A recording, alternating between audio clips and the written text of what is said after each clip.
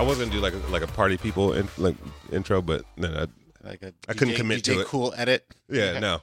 But hello, everybody. This is Chris Denson from Innovation Crush. Thank you for tuning in. If you're tuning in for the first time ever, this show covers all things creativity in business and in life and people who are making those things happen. And today we have a really awesome guest. Say hello, Matt. Hi. Hi. I said say hello. See? All Hello. right. I guess for starters, give the people a little bit of a 101 on who you are. Sure. So I started with a couple partners of mine, an artist management company about almost 10 years ago now, coming up on our 9th year, or wrapping up our 9th year, I should say. So we started in 2007, and it started out as a DJ management company, and over the last 10 years, it's pretty much progressed into a full-scale management company. Artists like Blink-182, Steve Aoki, Jane's Addiction, Air, Fisher Spooner, Smashing Pumpkins, Liz Phair, you name it. Anybody we might have heard of. There's an underground British. That's awesome. So, I mean, 10 years, not a bad roster, not a long. Has it felt like a long road, or has it kind of gone by in a flash?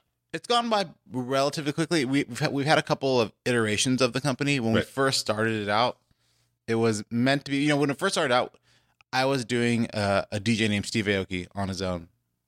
And my partners, Paul Rosenberg and Lawrence Favre, were doing DJ AM, who had passed away in 2009. But he was kind of the king of the mashup scene of, dating celebrities and all that stuff. And the original idea was, let's get all these kind of celebrity DJs under one roof and sort of unionize and, combine our efforts. Over the years, we realized with the changing, sound of music and DJ culture that it was really about people who make music. And then once we focus on that, then there were no limits to who you would work with. Right. If it was a producer, if it was a rapper, if it was a singer, if it was a rock band, we would do it. So we made that switch right around 2009, 2010, kind of along the lines of AM's passing. Yep. And also Steve had grown out of being a celebrity DJ or a hipster DJ, depending on where you were looking at him from, and he had grown into a full-time producer, kind of king of the world, touring the world, and we were seeing his career trajectory, right, and a lot of other career trajectories, and we decided to kind of chase that path. Let's talk origin story for a second. What were you doing before before Deckstar was a thing? Sure. So I grew up on the West Coast. I've been in LA pretty much my entire life, although my family's from the East Coast. Went to UCLA, went locally to high school here at Hawthorne, just in the shadow of the airport. Knew pretty early on I wanted to do entertainment. UCLA, unlike USC, doesn't have like entertainment majors. So USC actually has I think a music production major, a music industry major, and they have all kinds of very specific majors. What do they call it? Like a liberal arts schools? Right. They're real broad. So all I did was biz econ. But to get my experience, I interned as much as possible. Originally, I thought I wanted to do film. So I interned for a couple PR companies. My longest one, I ended up interning for Brett Ratner. Oh, yeah. And this is right when Rush Hour had happened. Yep. And he was working on Rush Hour 2. And then it came out while I was there. And it was their New Line's biggest film of all time. And he was still kind of dabbling in hip-hop stuff. He was a music video producer prior. Small story. I met Brett when I was at the New York Film Academy, and he was like the biggest ambassador of the New York Film Academy. Yeah. Right on the cusp of like the whole Rush Hour success. He had come out of that film, New York Film School. Him and Rebecca Gayheart, who I think he was dating or engaged to, they're all like out of that scene. So he had come up doing hip hop videos, Wu-Tang Clan. Like his roster was the greatest hip hop videos of all time, and then he got to do like Money Talks or something. Right. So incredible movie, by the way. Money Talks, my favorite. You say that joking. That is my favorite Chris Tucker movie. Really? I still have the VHS. Nice. When I threw out all my VHS, You're a collector, I'm learning. You got your fifth grade paper in the car. You've got VHS tapes. If you saw my office, the amount of original Nintendo games and like RoboCop statues would. That's a fun office to go to. That's perfect. There's definitely like a Star Wars AT-AT in one corner and a Goonies sloth in another corner. Rocky Road. He's about 2 feet tall. Anyway, so I had interned there thinking I wanted to do film. I learned 2 things from that experience, and I'll credit Brett, actually, funnily enough, who I've actually now reconnected with like 10 plus years later. We're now pretty friendly. If you asked him back then, he had no clue who I was. I was just like the intern for the assistant's assistant. What I learned though was one, when they gave me like actual stuff to do, like can you read the script, and something nobody else wants to read, will you read it and tell us what you think? I just couldn't bring myself to it was like homework. Right. But when it was, he was still doing music video shoots on the side.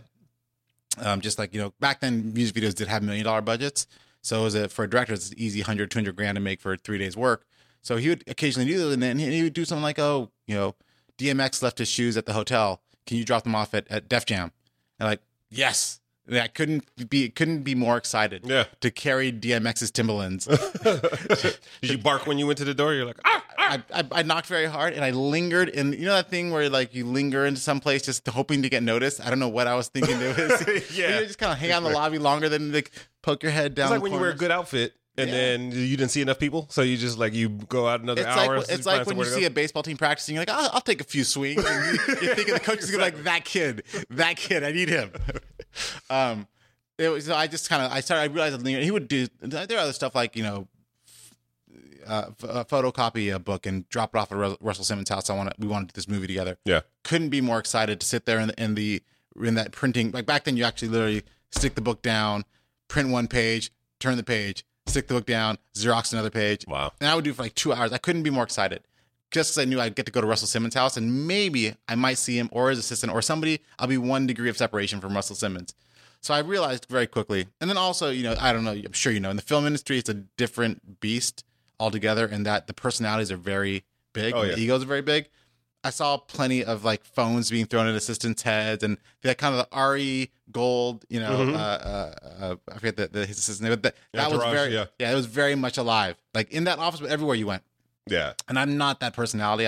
I've always been pretty calm and assertive versus like scream and yell, which a lot of people do.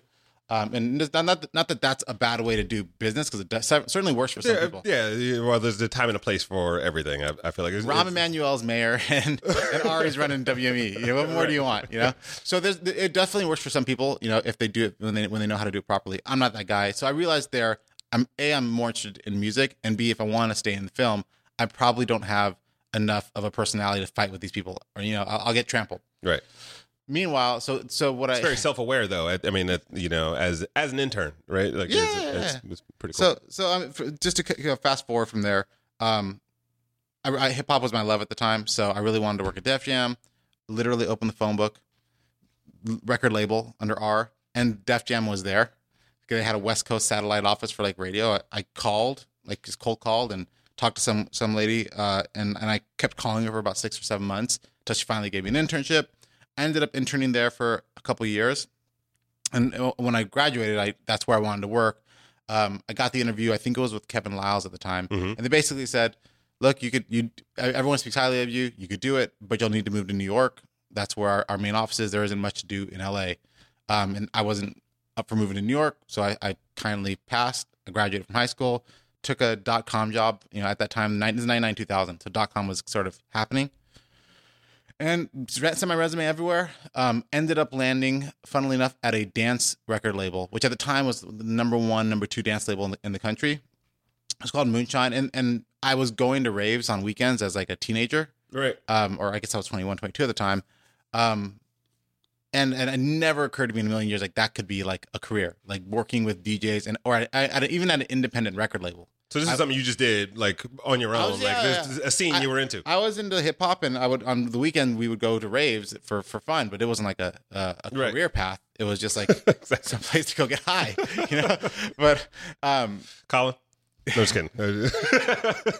But I remember running into somebody, and I met someone from the label at like a conference. I volunteered at some conference. It was a music thing, and I met someone who worked there, and not that I appealed to him or talked to him about it, but a light bulb went off like, oh, I applied to every single record label under the sun. Nobody got back to me. And the ones that did said, sorry, the MP3 had just happened. Napster was taking over. Right. And like income was down like 50%. So nobody was hiring. Everybody was firing. And then the light bulb went off that I didn't even think about independent record labels. It never even crossed my mind. Because I was so into hip hop that like there weren't really like, even the independent labels had. This is like it's like Master P was like the blueprint. Yeah, but even like there was independent labels called like Raucous, and they were still they'd been absorbed by major labels. Actually, what's happening now in dance music had happened in hip hop. Like I often make that comparison of 90s hip hop to like current dance music. Right. It transcended from being sort of a cultural niche to being like everything to everyone. You know, X Games, had a hip hop, interludes. Every band had a DJ in it. So it just never really occurred to me. When I thought about it, I literally emailed everybody on the website, because back then no one knew any better than put like the president all the way down to like the interns, email on the contacts page. I got a job there. I totally lied. I told them that I did street team, because that's what hip hop was known for. Was all the posters. You go to like a Jay-Z concert, there'd be posters like 6 blocks away. So I told him I did that, and he's like, "Well, that's what we need." I was like, "Great, I'm your guy." I put up all the Jay-Z posters. You did, that was me. Okay. I mean, I knew the guy that did it. 2 days later, that guy came in. And he had the interview too. I put up "You're lying, kid." Funnily enough, I ran into the guy that did do street team back then at like Power 106 like a few years ago. I was like, "Man, I definitely used your resume." So long story short, I got that job. Quickly moved up. I started out as a street team kid, or running their street team, and I ended up being the marketing director. They had bought a magazine called BPM, which was a big dance music magazine at the time. I jumped over there for. I think my bosses were smart enough at the time to see that the music industry was starting to crumble a little bit at the time, and they had this great magazine that was growing. So like, well, we have an asset in this kid who I was 23, 24, 25 at the time. Let's have him work on BPM instead, or in addition, not pay me anymore, but just give me more work to do. I was really pissed off about it at the time. Right. In retrospect, it was like the best thing that they could have done for me. A, it kept my job, and B, I was so under the guise of like, I want to work at a record label. That's my dream. I never signed up to work at a magazine. What I realized within weeks was that at a record label, you get to work with the artists that are on your record label. You might be a fan of Jay-Z. You're never going to work with Jay-Z. You work with the artists at your record label. On the off chance one of your artists work with their artists, sure. Right. At a magazine, the world is your oyster. You see something you like, a new skate deck, some product in Sky Mall, whatever you see. Hey, we should do a story on this. We should reach out. So it became my excuse to connect to anything I was interested in. Awesome. So the main thing I did at the time was they asked me, what are some marketing ideas? And I had gone to there was a magazine back then called Big Brother, which was a Large black men. Sort of. Okay. Like that, but without large black men. Oh, okay. Perfect. I know that magazine. Yeah. Instead of large black men, it was young white skaters. Okay. So quite close enough. Yeah. Same family. No, it was a really controversial skate magazine that Larry Flint had bought. And funnily enough, after a couple years of it, he folded it because they had gotten into so much trouble.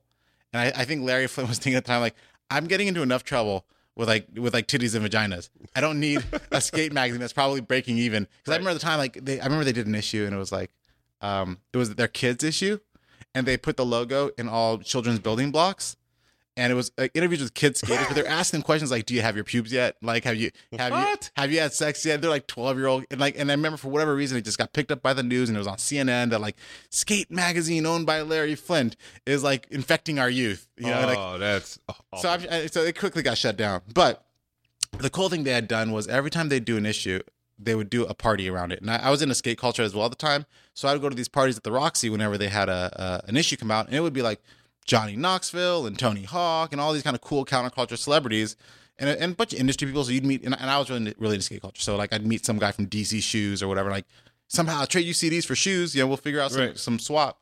So it occurred to me that we're not doing anything like that, and nothing like that existed for the dance music industry at all, or really for the music industry. At that point. So I started doing these parties every time we'd put out an issue. Originally, we just asked whatever DJ or artist that we were kind of really friendly with who would do it for free. Yep. And we would just invite industry. And basically over 3 years of it, they went from, I think we did a party at some crappy bar in Beverly Hills upstairs for like 60 people. By the end of it, we were doing them at like Avalon in Hollywood. I think we would have 5,000 people show up for a place that held 1,100. The line would wrap around the block. Wow. Yeah. And we would have, at the time they were the king, would be like Paul Oakenfold and the Crystal Method and Junkie XL, and we have the biggest acts all play. And our whole theme was get huge acts that you see like at the Hollywood Bowl and get them to play the smallest room possible. So we'd always have more demand, and then that became a big income generator for this. So that's really smart. Like, as far as like a business strategy, it didn't really occur to me at the time that it was a strategy. So that was a cool marketing thing, and I get to become more popular because I'm a guy throwing parties. But what it ended up doing was we would then go to, in the magazine business, it's all about added value. So you would sell somebody, like whenever you go to like a spin magazine party hosted by, some vodka company, usually what you'll find is there's a bunch of pages of advertising for that vodka company in the magazine. And what they told them is, hey, buy 10 pages and we'll throw a party, after the Grammys for you. So we started doing that, started having sponsors on there. And then the parties got to be so big, the model flipped and we started getting people that wanted to spend all this money on the party. And we'll say, okay, well, if you sponsor the party for $50,000, we'll give you 2 pages in the magazine for free. Right. Yeah. And now where it got a little dicey then, and it was fine with me, but it pissed off like the editors, was the parties got big enough that I could dictate who would be on the cover based on who I could get to play the party for free. So I'd walk in and be like, hey, Mark Ronson said he'll DJ for free if we put him on the cover. And then our publisher would be like, great, we could sell Mark Ronson until the cows come home. Right. He's on the cover. And then we have to walk over to the editor and like, guess who's on your next cover? Sometimes it was great. Like sometimes I remember we had James Murphy from LCD Sound System do it. Everyone was happy. Other times we had we had Steve Aoki. Mm-hmm. And that one actually was one that was very controversial. And this is how I got to know him. So at the time, Aoki was kind of the king of the hipsters. And this is like the 2003 to 2007 era where every band had started with the word the. Mm-hmm. So The Strokes, The Killers, Thes literally existed. The yeah, the yada. Steve had come out of that culture, very, very hipster. And he had signed this band called Block Party before anyone had heard of him. He literally found them in the UK. He had also signed a band called The Kills before that. So Block Party, this is the guy in America who broke The Kills. Mm-hmm. We want him to put out our first EP. Block Party exploded in popularity. They sold 250,000 copies of this EP. It ended up going to Atlantic where they did like a platinum album or something. And Steve became known as the Golden Ear, and Pharrell and Jay-Z, all the people were reaching out to him saying, we should start a label together. You should come work with me. Like, you know all these cool hipster things. And everybody thought that was where the money was at the time. Right. This is also when Jay-Z was running Def Jam, which was now in Def Jam, and The Killers was their biggest act. Got it. So everybody was trying to get in on the hipster thing. So we had put Steve on the cover because he was DJing these parties that he was throwing, and he was a really, and he knows, we both joke about, he was a really bad DJ because he wasn't DJing to be a DJ. He was DJing because he owned a record label and he wanted people to buy the music. So he would throw parties and he would play the music and someone had to DJ for free. Yeah. So he did it. And he had a huge vinyl collection.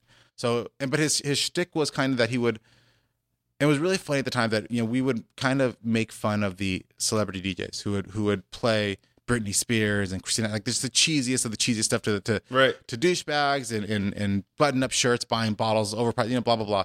Steve would play the exact same music, but in a different setting, it became ironic. So he would play Block Party into Britney Spears, into like Jackson 5, back into The Killers. Right. And the hipsters would lose their shit because for them, it was like ironically fun. Like everyone really does love Since You've Been Gone by Kelly Clarkson. Nobody won't sing that. When you turn off the sound, the whole club. Right. It could be all black people, all hipsters, everyone sings that hook. And every night Steve would play it, he'd cut it out. 500 hipsters in skinny jeans and cigarettes and Pall Malls are all singing Kelly Clarkson Since You've Been Gone in unison. Right. Cheesiest moment in history, but together, we're cheesy together. So Steve had become known as like kind of this little hipster cultural icon. And we would put him on the cover, and the parties had become so big that we were doing them in different cities. They were doing in LA, New York, San Francisco, and sometimes Miami. So I would go on little tours with artists like, hey, we're going to do 4 parties now. And we'd go to all these different cities. And me and Steve kind of struck up a friendship. I was still getting paid pretty crappy, but I people thought I made a lot of money because I was kind of a popular person in the nightlife scene. Right. So at one point I asked Steve, who does your, who books these shows for you? Because I always deal with you directly, and it's really difficult because you never answer your email. And let me correct that. He answered his email, but 2 to 4 weeks late. But on like clockwork, you could get an email from him every single day.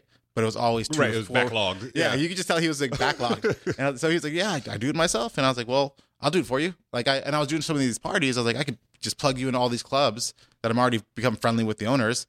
You're an easy name to sell because I don't know if you know his background, but his father's Rocky Aoki, or passed away, but founder of Benihana. So he had sort of this socialite aura about him, although he wasn't People really were super curious about super curious about Steve. It's a weird. I used to work for the Magic Conference in Las Vegas, and we had booked him when he was dealing with the heavyweights, and we painted a big mural while he DJ'd and on the show floor. I went to Magic every year. I threw a party at Magic every year for either Vapors or BPM Magazine. Yep. we threw parties probably when you were there at Tryst, which was like the biggest magic party was our party. And we would get Mark Ronson and the Misfits, the Misshapes and Steve and all these celebrity, Jazzy Jeff, whoever we could get, we would put them at, that was our biggest party of the year. Yep. Anyways, so long story short, we did a handshake deal at the Valet that has, that has stood the test of time. Now it's 10 plus years we've been working together. And at the time, I remember very distinctly $1,000, $1,000 was my goal. If I could make $1,000 off this guy a month, my rent's paid. And by a 25-year-old standard, if your rent's paid, you're rich. Exactly. Like, everything you made is just sitting in your pocket waiting to be spent, because that's your number one expense. Like whatever was the time, like $800, $900. Yeah. I think I might have made like $1,500 or $1,600 a month. So like 1,000. That's how most of my salary all went to that, and then low overhead. Yeah, exactly. So that was my big time goal. I remember trying to get my business manager, and someone saying, this guy's great, but you have to make at least $10,000 a month for him to consider you. I'm like, pipe dream. Like let's get realistic. That's like 10 years down the road. Right. So anyways, we started working together. I kept my job at BPM. Funnily enough, I did mention it to them, just in like candid to be candid and stuff. I remember the exact response was, and this is right when the record label had folded and they're just focused on the magazine. And I remember my boss said, I remember exact words were, if I never have to talk to a DJ again, it'll be too soon. Have fun with that. And then about a year and a half later, I get called into the office like, the Steve Aoki thing's going really well. Maybe we should bring that in-house and start a management company in-house. And that's when you kick your feet up on top and you're like, well, let's talk about that. Yeah. So, I mean, that's interesting. I mean, especially because, when I read a little bit about your background and like how you guys were friends and then kind of started working together, I was curious as to what that transition is like, right? Because we get a lot of entrepreneurs who listen to the show, and like a lot of times, like your best business opportunities or ideas are with people that are close to you. Mm-hmm. And, there's different trains of thought around, keep your friends, don't do business with your friends or do business with your friends, or, were there any hurdles that you ran into or experienced, or how did that play out for you personally? I've never, I've never had truly that experience of don't do business with your friends. I've always had a relatively positive experience when I did that. But in this particular instance, like Steve wasn't my friend before we started working together. I think we both saw each other as a business opportunity. He's like, here's a smart guy who's well connected. Right. He can get my shit together. And I was like, here's a guy that I could sell till the cows come home. He's also got a superstar sister at the time. Devin Aoki was, in Fast and Furious and a supermodel, dating Lenny Kravitz. So I just knew all these little bottle service clubs would buy that. And then when the Dexstar thing came around, I didn't know Paul Rosenberg at all. I actually idolized him because I was such a huge Eminem fan. I would watch his DVDs, the behind the scenes. So I knew exactly who Paul was. Detroit born and raised here. So I knew exactly who Paul was. I knew his personality, but I never met him. And AM, who we partnered with, we had become friends. So that was the only real, and obviously by that point, this is about 3 years into me working with Steve, we had become friends. And Lawrence, we call him LV, who was AM's primary manager and his original manager. We weren't really friends. We were just like kind of colleagues. Like I wouldn't even say friendly competitors. We just, he had business acquaintances. Yeah, we knew each other. We probably had hung out a few times, had drinks. And I just randomly got a call in New York saying, hey, Paul would like to meet you. That's from LV. He said, Paul, I heard you're in New York. Paul wants to meet you. We want to chat with you. So we went to the Spotted Pig, which he owns in New York. Right. And they pitched me this idea of a DJ agency. And I didn't really think twice about it. I was like, well, I certainly could use help with Steve. And at the time, AM was at the top of his game. And I think in that hierarchy of celebrity DJs, right, Steve was closer to the bottom than the top. So it was a no-lose situation for us. Now, over the years, I've definitely, what's been a weird experience, I'm sure a lot of your listeners may or may not experience at some point in their life, is that you kind of come up in the sort of generations, whatever industry you're in, you come up in like sort of generations. So I always tell like our assistants, meet with the other assistants. The people you meet with, like you may think that they're just assistants, so are you, but like in 5 years, you're going to get promoted, they're going to get promoted, and you'd be surprised how many people I know were the bottom, like people that are running agencies, running departments, running companies. When I met them, they were literally answering the phones, and I was, passing out flyers. What's true is, I mean, you talk about like networking, and I have an experience where like my first writing job was a show on BET, and we had a writer's assistant, cool guy, yeah, and like, yeah, got along with him just fine. And then fast forward to, I don't know, a few years ago, he created America's Next Top Model, had a development deal at Paramount. Now it's created Blackish and a bunch of other stuff. And it's that exact same thing. Like it's the art of networking and, you know, early in your career, which is most people aren't thinking about as if you're 24, 25. Like you said, it's the rent, it's fun, it's party, but not really like strategizing. You don't think that the people that you're partying with at 24 are going to be people running companies in 10 years. Right. And as long as you can stick it out for 10 years and not, you know, lose your way, you'll be just by doing your job and doing it above average, not even doing it well. Well, what kept you in? Because you know, I mean, I guess it was just the love of the game for the most part. Like because you had to endure to have that Paul Rosenberg meeting. I never really had. The only time that it was really difficult for me, I would say, and it really wasn't that difficult, was when I got the job at the record label. I remember very specifically at the .com job, I was making $40,000 a year, and the record label job paid 24. And even at 40K, I was like, pay cut. Yeah. And I remember like haggling real hard to get 26 grand. Right. And then having to call my mom at like 22, being like, hey, I want to do this. You know, if things go poorly, will I be able to move back home? Like, wow. Would you be able to lend me some money? Like, I was told like I'm doing it, but like, I just want to know that like I have a little bit of a safety net. She's like, she's like, you know, very good mom. She's like, I believe in you. I'm sure you'll do fine. I remember I spent the last 2 months like not spending anything at my old job, and I saved every dime. And for whatever reason, it just worked out. I got raises pretty quickly. I got promoted pretty quickly. I mean, I will say, in the entertainment industry, a lot of people think you don't need to go to college. I actually think it really, really helps. And not because of anything you learn there, other than the fact that like doing your homework, answering email, like meeting deadlines, right? It's so undervalued and underappreciated in the entertainment. There's so many people who didn't go to college, who didn't have a great education, that, you know, they're hustlers. There's a lot of hustlers in the entertainment industry. And you can get ahead as a hustler, but if you really succeed, it's the people that are either really amazing at something or really good at everything. And I wouldn't say that I'm amazing at any one thing, but I'm pretty good at everything. And that like I answer like every day at night I go to bed, every email in my inbox is answered. I think I get anywhere between 500 and 800 emails a day. And I read every single one. I answer every single one. I get back to everybody. I have to-do lists. Like just being organized. It's also kind of like your role as a manager, right? Is to kind of be. You would think. You have no idea how many managers I deal with that like just don't answer email and are very good at like when the artist asks like what happened to that? Oh, you know, the label messed this up. And if you actually know what happened, no, you didn't get back to the guy and the opportunity went away. And then you screamed at somebody because it wasn't your fault. They should have called you 6 more times. Right. It happens like you more than I mean, for most managers, it probably happens every day. And you know, and I would imagine just like the role. It's kind of like a producer, right? Like most people don't know what a film producer does, right? It's like it's a title and it sounds cool. Same thing with music management. It kind of the nuts and bolts, if you can get into it, is just like what's a day like? You know, what amasses to 500 emails plus meetings plus phone calls plus you know, just babysitting if you need to do it. But I mean, the example you give actually is probably accurate. The closest analogy would probably be a film producer, which is basically your everything and anything. You know, a film producer could be sitting in on casting. They could be meeting with directors. They could be, you know, vetting different, you know, set designers. The job of a producer is to put the pieces together. Same with the manager. The job of the manager is to, when we pitch an artist, and it never works out this way, but the actual pitch is that you're going to focus on the music, and we'll handle everything else. So you can just be creative. In practical, that's the ideal, right? And that's sort of like nirvana. That's what we're all striving to get to. And it will never be that way because inevitably every artist has something that they want. They want their voice heard. They want to deal with something. They want to know why this hasn't been handled or why that. They always get their hands dirty in some way or another. Right. I've never met an artist that doesn't care about anything but the music. There's always something that they want to. And some artists like Steve is hands on in everything, particularly because he owned a record label 10 years before he became a DJ.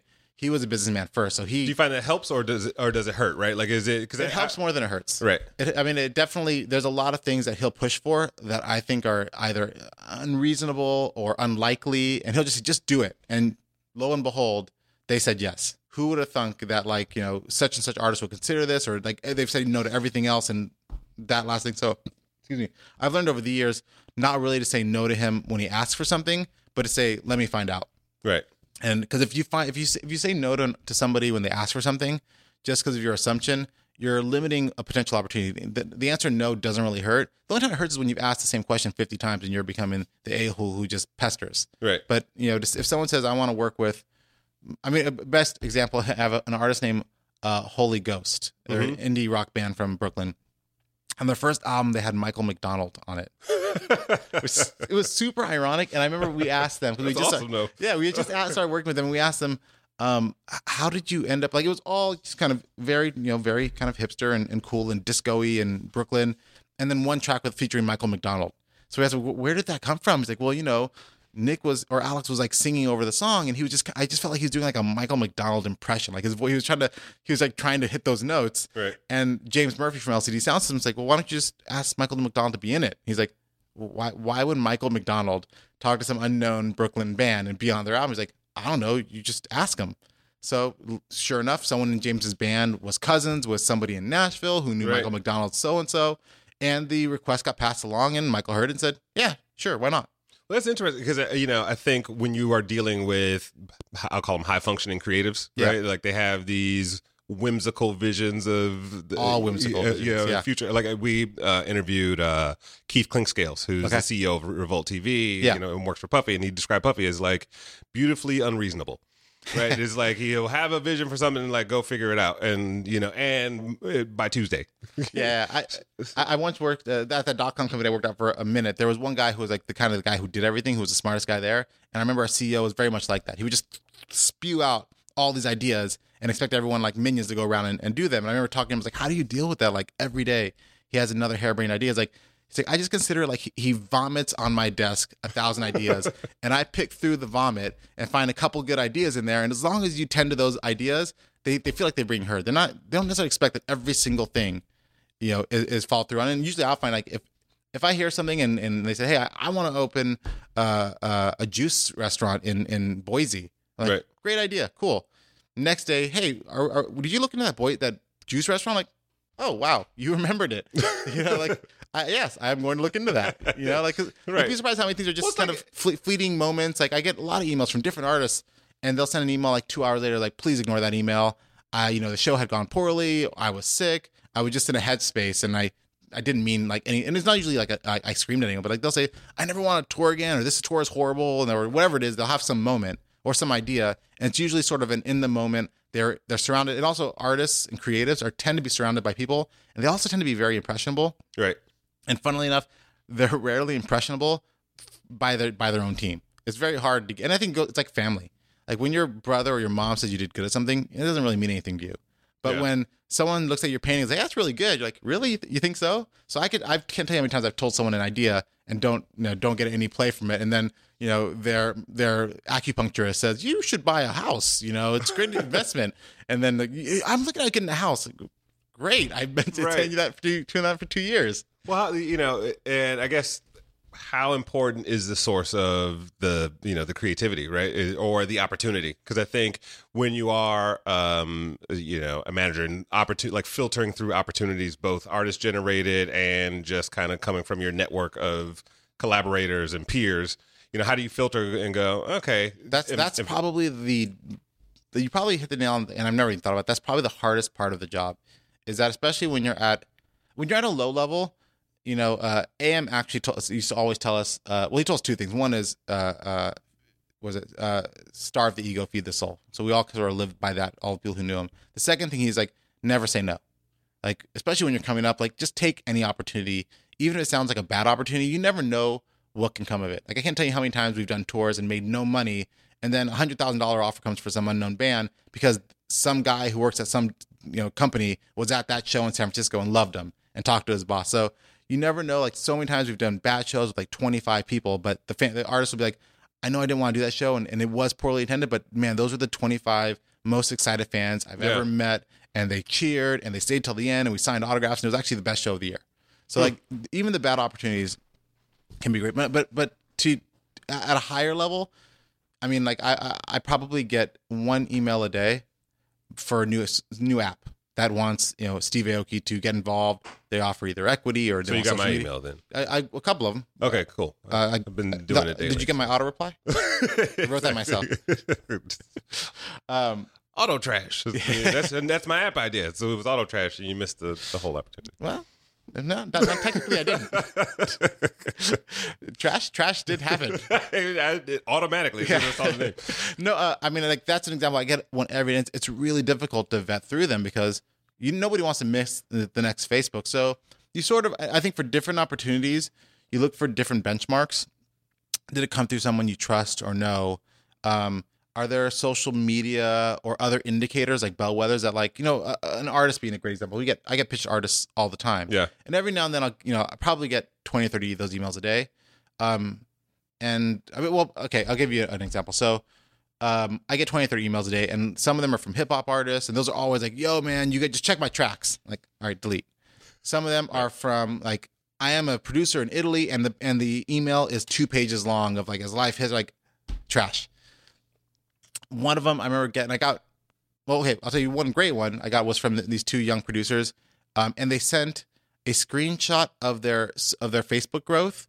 They sent their top 5 songs and how they charted on different platforms.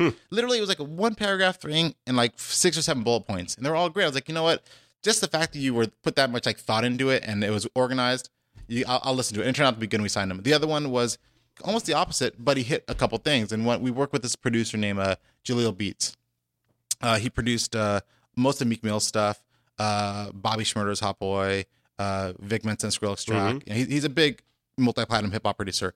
I wasn't familiar with him at the time, and I got the typical sort of borderline unprofessional email, just, yo, man, check out my boy Jaleel Beats. He's dope. Well, I forget, but did say he produced these 3 or 4 tracks, and I was like, a lot of people work on tracks. Yeah, exactly. And right. You see, like, and I was like, but you know what? Like, it's worth doing my homework because I'd hate to be the guy that passed on, the next Mike Will or DJ Mustard or Skrillex or whatever it is. So I sent it to our guy in the office who really follows that stuff, and he's like that producer is amazing. Like, he's not like that. He's not super known right now, but everyone knows that his tracks are the best.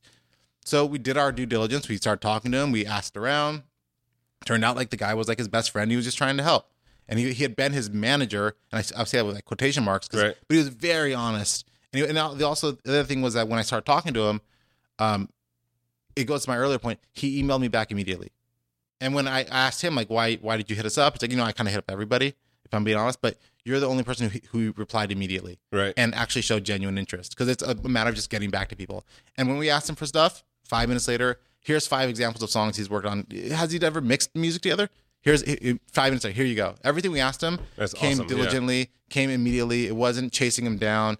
And I can't tell you how many times we pick up artists. So part of it is like gut, and then the other part is kind of you're looking for these non-essential things. It's almost at least getting the foot in the door is less about the quality of the stuff, but your professionalism and communication, plus your ability to be a good manager and be diligent about like finding those nuggets, because if for instance you get a shitty email from somebody, like that person's probably going to be hard to deal with. For music, for me at least, it comes down to 2 things. One, it's the music itself, and then some of it's kind of there's a lot of social media involved now, so it's a little easier to moneyball it. You can look at someone's SoundCloud account, their Spotify, their iTunes, just see like, oh, they're selling well, they're getting some kind of traction based on kind of looking from the outside in. Yeah. For true business opportunities, that's where it becomes a little more important. For companies that will ask who your investors are. Do you have a financial plan? We get a lot of like drink companies, either alcohol or juice. Like, who's your distributor? Like, you do enough of these deals and you talk to enough people that you kind of learn the buzzwords. I couldn't run an energy drink company, but I know the things that get pitched to me about every energy drink company. Right. So when I get an email about an energy drink company, I know the 4 or 5 things they ask. And if they can't answer those questions, it's a waste of your time. So, I remember we had a great one, like some water company that wanted to work. And I was like, every question I asked, like, I don't know yet, but we're figuring it out. Like, all right, you're definitely. It's water. Yeah. It's like, who's your distributor? What's your financial plan? Where are you bottling? It's just, they didn't have anything. And then sometimes they have everything. And you'll just, particularly in the app and tech space, right. Then the question, for me at least, is it solving a problem that exists, or is it at least solving a problem that you didn't know existed? Yeah. Right?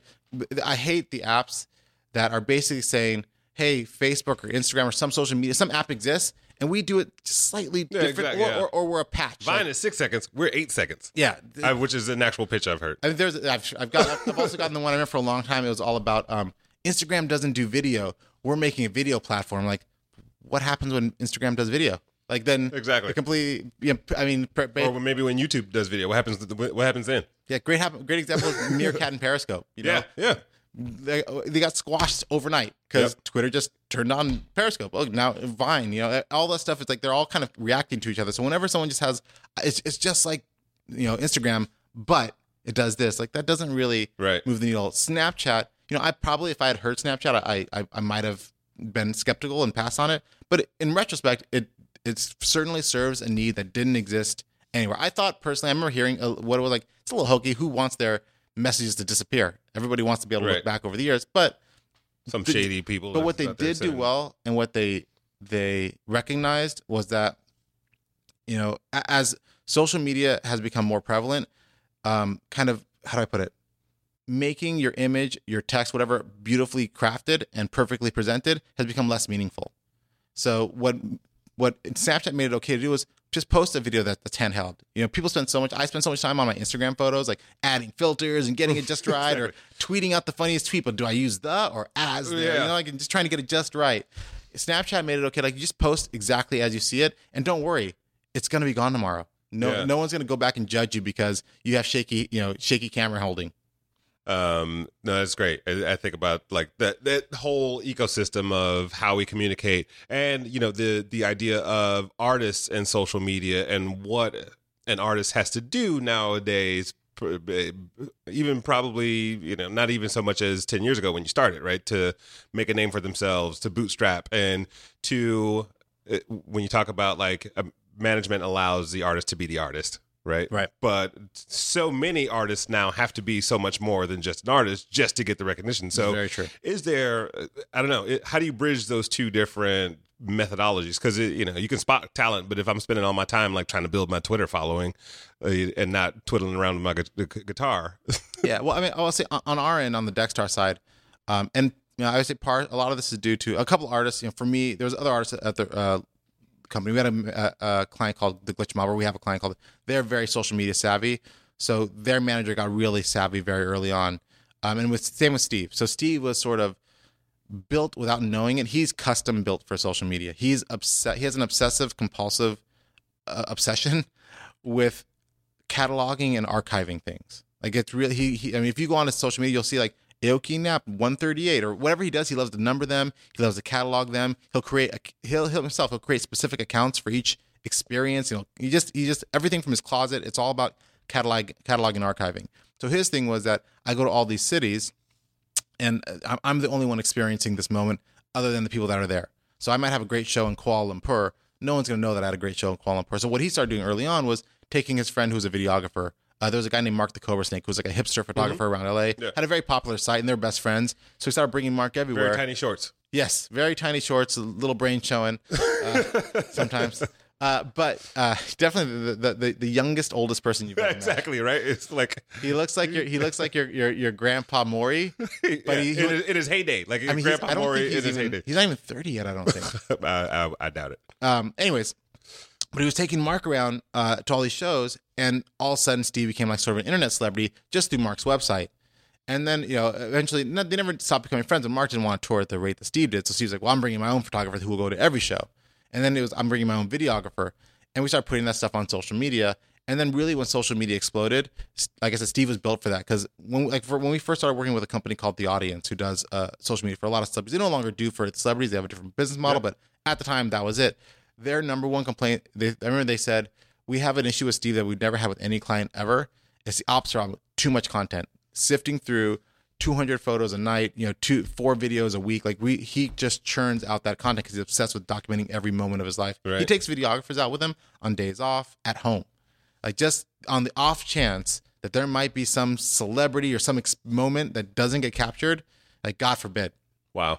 So to answer your question, you know, building out learning, and we also learned a lot from that company, The Audience. So at Dexstar, our largest department, you know, we have a lot of departments, but departments are usually 1 or 2 people, except for digital. That's a 6-person department now. 4-5 people doing full-time social media and graphic design, running accounts for artists. And when you run an account for an artist, to your earlier kind of point, it runs sort of a spectrum from on one far end is like, we're going to do everything for you, with really the exception of Twitter, because Twitter and somewhat Instagram, they're kind of Snapchat also. It's very personal. Right. I can't tweet what you're having for lunch. Yeah. Only you know that. But Facebook, YouTube. Text me what you're eating so I can tweet it. You could. It's happened. But, particularly with YouTube and Facebook, which are the two largest platforms, they're algorithm based. And so it's all about when you post and how you post and what you say and what. Are you posting a video or a photo, or is it text only? Are you embedding it? Like, there's so much to it. You kind of got to become a social media expert to do it. Right. So we hired 6 social media experts to do it, and we do it for the vast majority of our artists. On the other spectrum, some artists insist on doing it themselves. And even on that, we still work with them, because our guys will tell them, I saw last night you posted something, but you posted it at midnight, and it performed really poorly because your fans aren't up at midnight. Your ideal posting times are from 11 a.m. to 2 p.m. So whenever you have a thought, if it posted at those hours, if you don't have the time, just email me the photo and the caption. I'll do it for you. Make your life easier. And so everyone, you'll know. I mean, we've even gotten to the point that we're having other companies, other artists, other businesses asking us to do their social media for them, because we really fine tuned it. Originally, I think a lot of people outsourced it, and at the end of the day, I think it's hard to outsource, because the people that run your social media need to really know you intimately. Right. And if they don't know you intimately, then there's often a disconnect. Well, that's also like an extension of what you do as a management company, right? Yeah. Like, you have to understand the artist to the nth degree, and live in their shoes and think like they think, but also then turn around and think like a business person. Yeah. You're a translator for most of my time. I'm taking like what an artist tells me and then translating it into like business sense, so I can explain it to like some sponsor or some company, like what the artist said, because they would never understand each other. Like duck feathers and gold teeth. I got you. Yeah. And you'd be like, he would like a more contemporary feel. Yeah. Right. And something shimmery to make people smile. Yeah. I just made that. That's good. So Deckstar as a company, right, what is the culture or the philosophy? Because, there's a lot of independent individual managers that are out there. But then, when you're building an organization, you have to like be a collective, and also you're representing individuals. I didn't set out to run a company. And I do find that I spend more time running the company than I'd like to. I'd like to spend more time. I personally enjoy the management, the active managing, but I spend a lot of time like that assistant doesn't like that assistant. But, to speak of how we built the company, one thing we learned early on through a few different experiences, one was Adam passing away, AM. I had another artist that like was very popular, and then, through no fault of really anyone's, just interest changed. She fell off, just popularity waned. We had another artist became a huge drug addict, like not overnight, but it was growing. And then eventually, and he'd gone from sleeping on the manager's couch to opening for the Red Hot Chili Peppers for $50,000 a night. And then fires his manager and like, drug induced binge to hire his real estate agent as his who was doing drugs with him.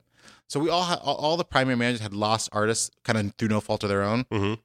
So, and also we were never really funded.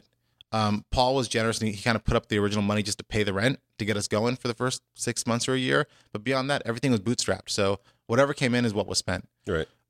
So that gave us sort of one limitation was we don't have the money to go find the biggest manager and cut him a big check to buy him out and bring him in.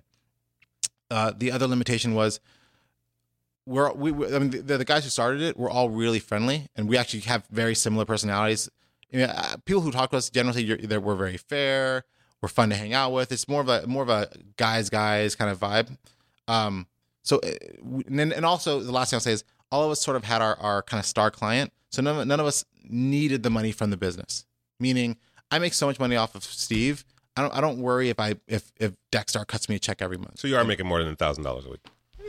Or a month, or whatever it was. $1,000 a lot of money.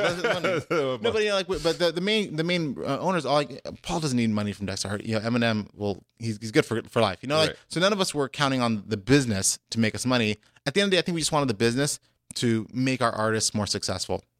So everything we made, we reinvested immediately, and we never took a distribution for like the first 8 or 9 years. Every time we made like, hey, we're $100,000 profitable. Great, let's hire 2 more people. Like everything was spent because at the end of the day, our main business, which is our artists, would do better. Company would do better. So that was really our philosophy. But what I was getting at is that what we learned is that we didn't want to invest so much, or we didn't want to put all our eggs in the basket of an artist. What we decided was we were going to invest in managers. Because we'd seen a few examples of guys who had picked up artists and were, for lack of a better term, dicks. And when the artist's career could wane, I mean, let's give you a good example. Bieber. Dick Star. That could have been the, if you and those people. I'll speak highly of Bieber and his manager Scooter in this example. Like, I saw someone else say this quote, and it's right. Like, anybody can manage an artist on the way up. I mean, basically, it's just keep the train on the tracks and get out of the way. But when things get rocky, what do you do to keep your artist on track? Getting Bieber on Comedy Central Roast, genius. Right. Getting him to work with Skrillex and Diplo and hip him up and make him current, genius. Like that stuff that's when Scooter, who manages him, proved he's a great manager. It wasn't that he got Bieber to play arenas, because that kid was going to play arenas no matter who managed him. Right. But to have Bieber fall down and then pick this kid back up and get him to be bigger than where he started, that's great. So what we looked at was managers that didn't have amazing rosters. Maybe they had 2 or 3 or 4 acts that weren't really making that much. It's enough to like maybe pay for the rent, and they were getting by. Right. But when you met them, you knew they were good people. They had a great head on their shoulders. They understood the business. And when you asked around, everybody liked them. Everyone said, that guy, he's great. I love working with him. He really gets it. He's not hard to deal with. He gets back to me. So we one by one kept picking up managers that fit that category. And we just, did kind of splits with them. Like, hey, we're just partners from now on. We're not giving you check up front. We're just going to partner on the business. And 9 times out of 10, you look at their roster 6 months to 8 months later, they would have gotten rid of everything they came in with, and they've got like 6 new artists that are all kicking ass. Right. Because they just needed the infrastructure. It's hard to be the people, right? I mean, you're investing in the people and not necessarily the business. I mean, they're one and the same, but we passed up a lot of managers to work with that wanted to come and partner with us, that had great rosters but I couldn't see myself sitting across from that person every single day, popping my head in their office for advice, because that's the way it works. So yesterday, I remember we had a new manager start, and literally with his first week, we signed him a new client, and the client was in the office yesterday, and there's 2 other managers in the room that don't work with this client at all, that are just sitting in the room with the client, spitting ideas back and forth for about half an hour. Like, they have other things to be doing, but everyone enjoys the actual man. Everyone enjoys coming up with ideas and like, oh, I heard that song you're playing in your office. Who is that? Have you talked to SiriusXM about that song, or have you reached out to like Snapchat? I just did this thing with them. We're all exchanging ideas. And the last thing I'll say actually is that because we were young when we started the company, relatively speaking, 26, 27, and everybody at the company was. Ironically, for whatever reason, we were all born in 77. I don't know why we're all the same year. Right. So none of us had all of the connections to kind of get ahead. So I didn't know who Jimmy Iovine. I mean, I knew who Jimmy Iovine was, but I didn't have access to him. But I knew how to get to the president of Ultra Records, which is the big dance label. So what we learned early on is like, let's just rely on each other. Between the 3 or 4 of us that started it, we can kind of get to anybody. Individually, we're not that strong, but as a group, we are. We have all the connections that any one great manager has. Between the 4 of us, we have it. And as we brought on more managers, the last thing we'll look at is, do they fill sort of a gap? So when we were doing all dance music, a guy named Joel Mark came in with a roster that included a CSS, Fisher Spooner, The Faint, and a couple other indie rock bands. We didn't have any indie rock, and we wanted to be in indie rock. And he was a great guy. I'd worked with him a lot. So he filled a great gap for us. And all of a sudden, a quarter of our roster was indie rock. We recently brought on a rock manager who brought with him Jane's Addiction and Smashing Pumpkins and Culture Club and Joy Formidable. We didn't have that. Yeah. So we brought him. And so a lot of it is just kind of seeing, where do you fit into this company? Do we have 3 guys like you? Because it's not about getting the highest like EBITDA. A lot of people have approached us about like buying us out, and they're like, well, the numbers aren't like huge. We're like, yeah, because I could fire 4 people today and get a much bigger payday. But those 4, like, you can easily slim this company down and run bare bones like a lot of management companies do. And you'll get by and you'll do well. And again, as your artist is coming up, again, you just got to get out of the way. But to manage we have like 60 plus artists now, and to run radio and social media and digital PR, graphic design, music videos, like we actually have all of those departments in house now. We've basically mimicked a record label, even though we're not planning on self-releasing artists, but our record labels don't do what they used to. and it's not really the record label's fault. You know, a lot of people blame the labels, and they take a lot of fault for a lot of things. But if you look at what a record label does, is they take, you know, a little sliver of an artist's income, you know, and recorded music, at least for my generation, you know, I didn't work in the music industry in the 90s when like you could have one hit record, put out a $17 CD, and there were no singles, so everyone had to buy that crappy CD just to hear the one song they liked. That, you know, I came up in the digital era where everyone can get exactly what they want a la carte. Yeah. So in music income is essentially just, I mean, there's someone I saw Steve did an interview. He said he looks at it as a pension fund. Like that's just kind of a passive revenue stream. I remember talking to, I think it was Guetta's manager a year or two ago when he was really at the top. And I think she said, you know, recorded music is something like 4% of his revenue. Yeah. You know, so we don't count on that stuff. And now, so record labels, like, you can't expect them to do all the stuff that they used to do because they don't make the money that they used to do. As a manager, we have the only true 360 business model. We're involved in every single facet of their career. So if we work to death on their music and it brings in, you know, 1/100th of our revenue, it doesn't matter because we're also commissioning the touring and the merch and all that other stuff. And at the end of the day, they're musicians. All that stuff happens as a result of the music. Right. I'd say 95% of my day, and most good manager day is spent on non-income generating stuff. But that is what leads to, like, touring, that happens on its own. There's agents, they'll do that. You know, and all you gotta do is say, I like that show, I don't like that show, we should do something like this, we should do something like that. And there's some finessing of it, but really it's all the other stuff, the book deals, the TV appearances, right? All that stuff takes so much work and generates zero, or actually you lose money on them. But that's what makes the guy want to pay you $200,000 to show up and plug in your USB and spin records for 2 hours. That's incredible.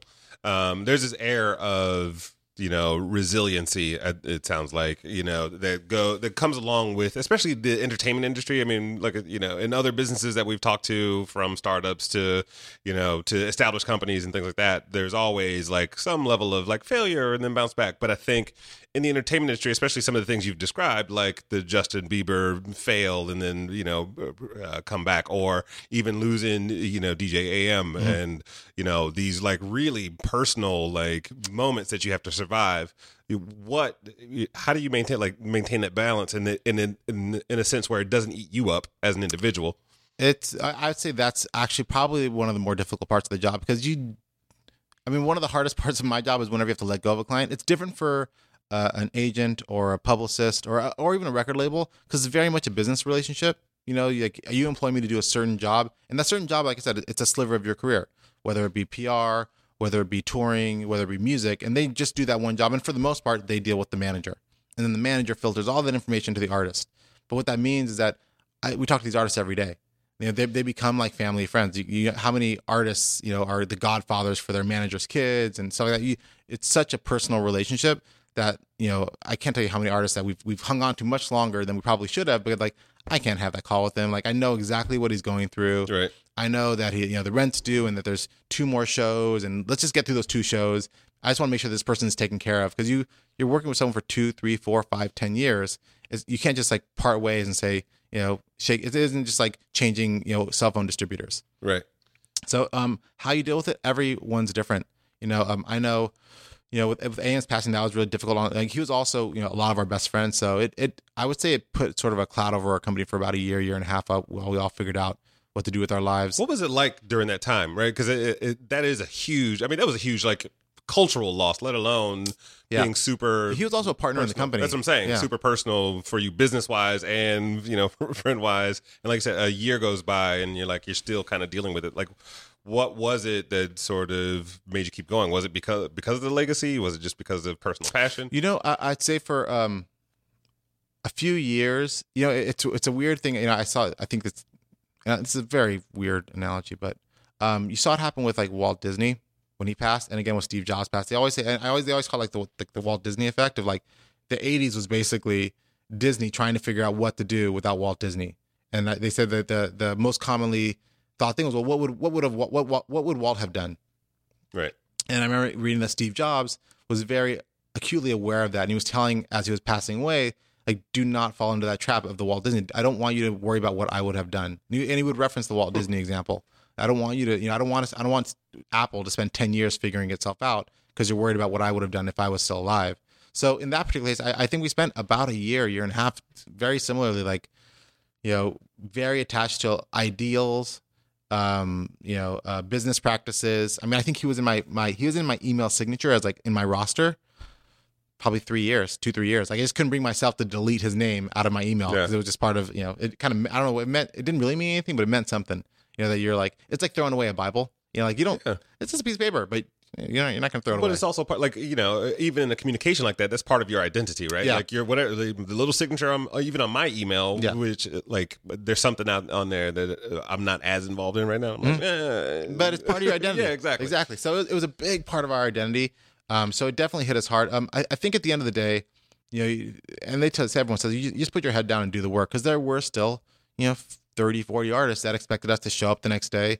I mean, they grieved. I mean, AM and Aoki were also best friends, so it hit him really hard as well. But at the end of the day, like, there's 5,000 fans tomorrow night that are expecting him to show up. Right. They may not know who Steve Aoki, who DJ AM is, so they couldn't say, hey, he couldn't say I'm not showing up tomorrow because a friend of mine passed away. Yeah. And I think if I remember correctly, we did cancel. There's no bereavement really, and I remember for him it was particularly hard to deal with.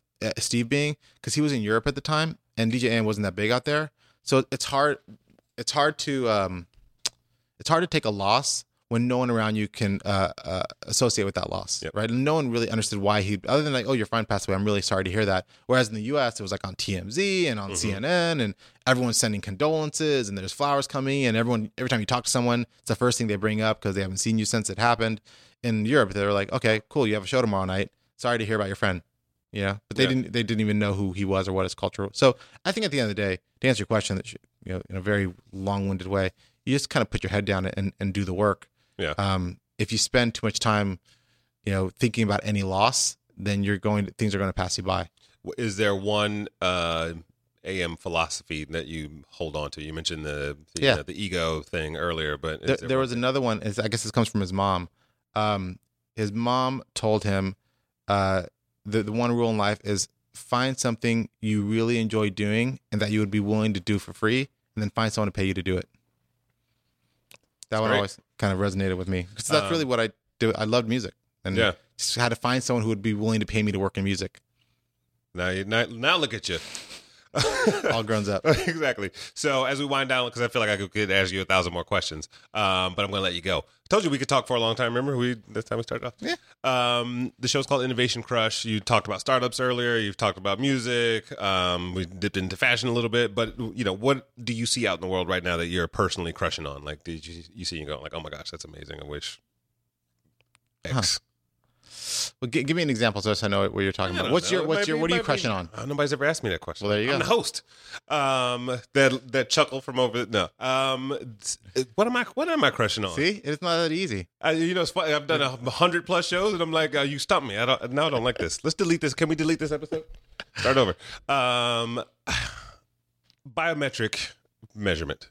Okay. Because I think the idea of like what wearables has allowed us to do, and like be motivated about exercise and personal accomplishment and so on and so forth. Like there's an emotional health that's tied to that too, and these devices can also measure your physiology like 24/7. So you've got this sort of, am I happy, right? Like what are the moments throughout my day that are the happy moments? And I can go back to the data, similar like a Steve Aoki, and say, at 4:30 every day is like when my heart rate is the calmest or whatever. And you're like, oh, this is what I've been doing at 4:30 every day, right? It's this passive sense of getting results from life that are able to help you live life better. Cool. Good podcast, huh? Yep. Good. Wrap it up. And thank you for joining us. I know. I guess so. Yeah. The one I don't think mine is me super, too. Yeah. I like biometric data too. Ditto. You had me at bio. So I guess the one I that's always kind of fascinated me over the last couple years is sort of the subscription model, and I don't mean like BarkBox and stuff, but sort of what Spotify and YouTube and Netflix are doing to our culture, not in a negative way, and also the generational difference. So it still means something to me to have a CD or a piece of vinyl, but should it, right? So kids that are growing up today, it doesn't mean anything to own even an MP3. like we have an artist that we're working with, that he decided to go self-release. He used to be at a major label. And we would start self-releasing his music, and we're like, the weekly sales on a single would be like 87 copies.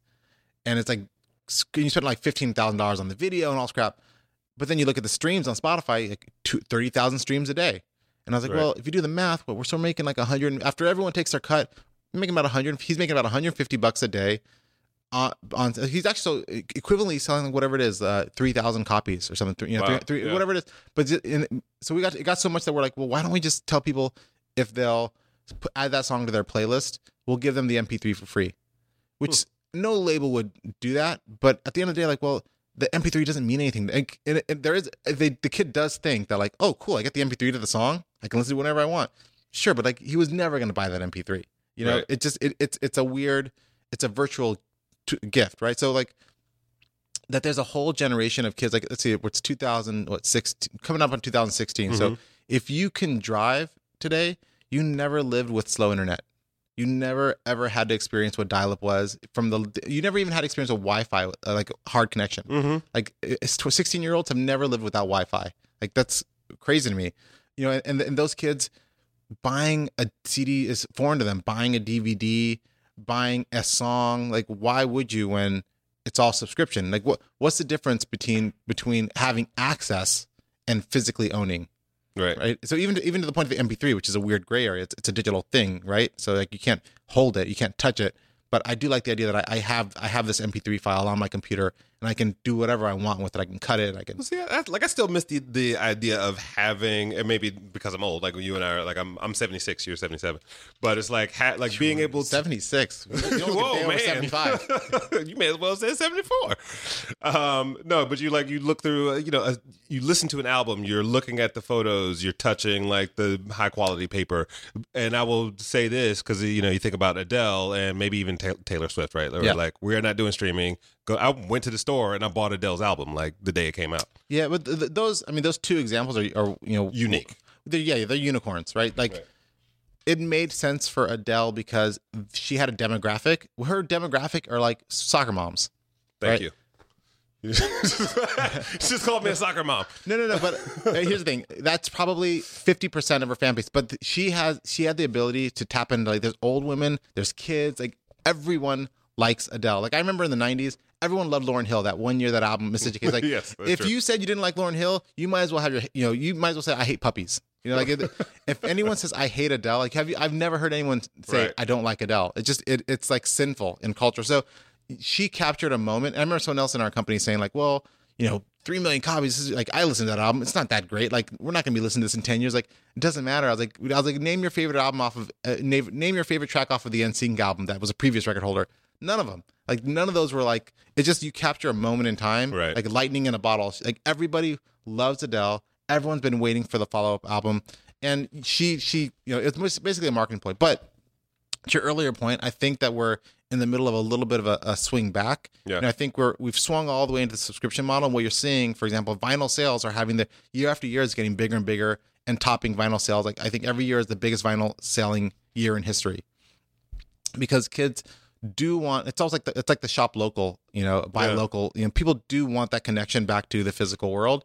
And we've all gotten so enamored with the digital world and what it can do for you. People are kind of coming back to like, what I want to have something. Like I can't put my Kindle, I can't put it up on the wall and show all my friends the books I've read, but CDs don't really serve that purpose the way they did for us, Right. But vinyl does. Vinyl, it's big, it's pretty, the packaging, you can just kind of go to town on it. It's an experience. It's an experience. And I think people still want experience. And that's why, despite music sales going down the drain, music industry is not going anywhere. People aren't not going to shows because you can't replicate that live music experience. I remember hearing one of the reasons I wanted to work in music at the end of the day versus film or TV and all that stuff. The one thing that kind of resonated with me was that there's something about music that is timeless, meaning like, there was music. The cavemen had music. Mm-hmm. The Romans, they didn't have movies. They didn't have TV. They had storytelling. Right. But music in our current form has always existed from the drums. Like vinyl has been around for 100+ years and we're still enamored with it. Like there's something timeless about it. I remember my ninth grade math teacher. She would make us sing every formula. So I can still sing the quadratic formula, because I remember the melody. And her Feel free. x equals negative b plus or minus square root of b squared all over 2a.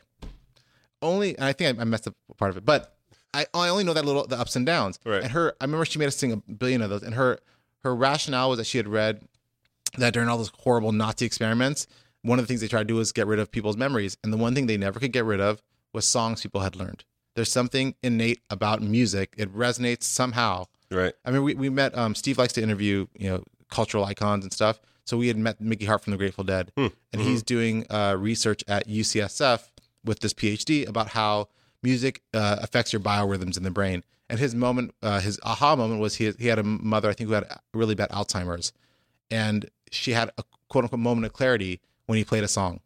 And all of a sudden, like, it just snapped. So I think there's something innate, there's something in our genes about that whether you call it music or just like patterns, whatever it is, that's the thing that grabs me. That's great. No, it is. That's very poetic, and I don't mean that in a sarcastic way. I think it is like the one true art, like art and paintings, like things like that. You have to interpret it, and like a small percentage of those things are going to resonate with you in a long term. Yeah, I mean, you can go to Mongolia and they have no TV, no electricity, but they're still singing songs. Yeah, there's just something about music that is in our DNA, and I don't think anybody knows why or where it came from, but something about a musical pattern just resonates. Last but not least, sure. Another crush? I can. Nope. Okay. No, don't. I'll do this. I can talk about Jessica Alba for hours. That's such a never mind. So I definitely consider you an innovator in the space. I mean, even how you organically came up with innovations back in your magazine days, and like, why don't we do it this way, and just kind of like not kind of doing it apparently, and how you've built even the culture of your company, right? Yeah. But I'd like for you to finish this phrase. Innovation to me is, I almost said the most cliche thing. Trying to do things that haven't been done before. There's a great one of my favorite quotes of all time was that the young always try to achieve the impossible and succeed time and time again. We spend so much time saying no because of experience, and as you get older, I think the answer becomes no more and more often. I think the more often you try things that haven't been tried or that shouldn't be tried, you'd be surprised. Like I said, with I can't tell you how many times Steve asked me to do things that I think are just ridiculous, and lo and behold, the answer is yes. Yeah. So I think just always trying the unachievable. You'd be surprised. One out of 100 times the unachievable is achieved, that's amazing. Yeah. That's so true. That's so true. Well, thank you, man, for joining us. Thank you. This is great. By the way, where can everybody find you on the Twitterville or text? Yeah, sure. Best way would be Instagram's probably the easiest, and it's Matt Aveli, so it's MattAveli. I've also got a Twitter, same thing, MattAvelli. Someone took one of the others. It's really annoying. And you can find me on Facebook, and the website is Dexstar.com. Right now we just have a little placeholder because there's some exciting things happening in the company. We want to kind of reveal it all at once, but find me on Instagram, find me on Twitter. I'm on Facebook, Matt Colon, MattColon. Not hard to find. Google. There you go. All right, guys, thank you so much for listening. This has been another installment of Innovation Crush, and we'll talk to you next time.